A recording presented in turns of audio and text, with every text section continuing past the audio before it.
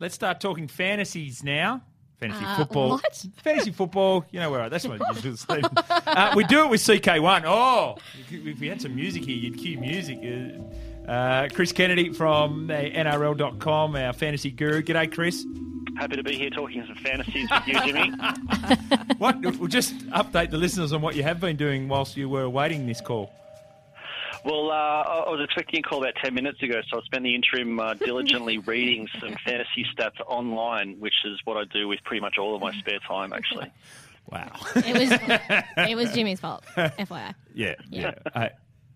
Chris, it always is. So, hey, now this is literally the pointy end of the season. This is when the stats, the fantasy comp actually finishes at round 26. Are we suspecting any upsets? Is there a chance for multiple winners? I don't think so, but it's that time of year where all the overall coaches are pretty much run out of trades, and you're struggling towards the finish line, and I guess you take a bit of a punt on your captain if you need to make up some ground and try and think outside the square a little bit with what resources you have left. Is this the week that you would uncaptain Cameron Smith and captain someone else then? Ooh. That's crazy. Well, only if you really needed to gamble. Although on that note, I do quite like Jack DeBellin this week because Tyson Frizzell in massive doubt and Tarek Sims also out. So he's the do-everything man in the back row for the Dragons there. And even though there could be a fair few tries on offer, being the Knights, and they could spend a little bit of time standing behind the goalposts, I think Jack DeBellin's going to have a fair bit of work to do in that game. If you've got trades left, Jack Bird had a pretty bad game last week. Do you think you should drop him or keep him for this big game against the Storm? I'd definitely be looking to move him on. It was a little bit weird to see a fairly attack-minded centre score 0 points in 80 minutes when your team gets, I think it was 37 points for the match. Maybe a tiny little bit of an injury thing with his shoulder going on there, but yeah, quite a few missed tackles and no attacking stats. So getting those attacking players. I think Jared Croker, we've talked about a little bit lately, but Tyron Peachy, a couple of tries as well for the Panthers, is in absolutely red-hot form as well, so he could be one to take a punt on in your centre position. So, Chris, how much do you scour newspapers and big league magazines to find out about injury concerns? And because that was a really interesting big back page yesterday about Jack Bird and the shoulder problems that he didn't say it was an excuse, but he said it contributed towards his drop-off in form since State of Origin.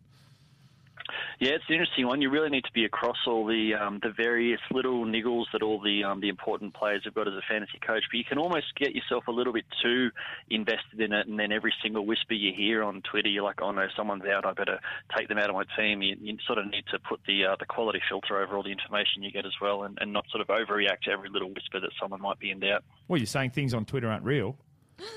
Well, my Twitter feed is very reliable, I'm pretty sure. But yeah, there may be the odd little scurrilous Twitter rumour that could be just as easily discarded. There is a Twitter rumour, though, that well, it was in the paper as well, but Jonathan Thurston has tonsillitis and is in a little bit of doubt. What should people do there? Should they hang on to him or maybe... Yeah, the Courier Mail types are saying that he's struggling a little bit, even though he's fit physically. He's got a little bit of tonsillitis. I'd probably be aiming to not include him just because he's a massive candidate for a rest up there. It depends sort of, we don't really know yet who's playing for what, but if the Cowboys do get out to a big early lead against the Titans and they lock up a top 4 spot and they're, 20, 30 minutes to go, then he could easily come off for an early shower. So for that reason alone, I'd sort of be a little bit cautious about Thurston this week. Something I always wonder in terms of who you're benching this week, do you try and pick players who are going to play in what you think will be an attacking game or a defensive game in terms of getting those big points? Good question. Yeah, great question. I think for the attack-minded players, you want to look for those open games. So we talked about Jared Croker potentially at Leichhardt. That could be an attacking sort of game. Maybe Parramatta versus the Warriors. You guys like Semi Radradra might have a little bit of open space. But then for your middle forwards, you want those close grafting games. So the minor premiership on the line down in Melbourne, guys like Cameron Smith, Paul Gowan, Andrew Fafita, who get a lot of tackles and runs in the middle of the field could be the go. So it sort of depends what the type of player is as to what type of game you think favours them. So as an extension of that, do you look at then team form and wonder how that might impact on a player? very much for the for players like the halves and the outside backs who cash in on good team form. Right.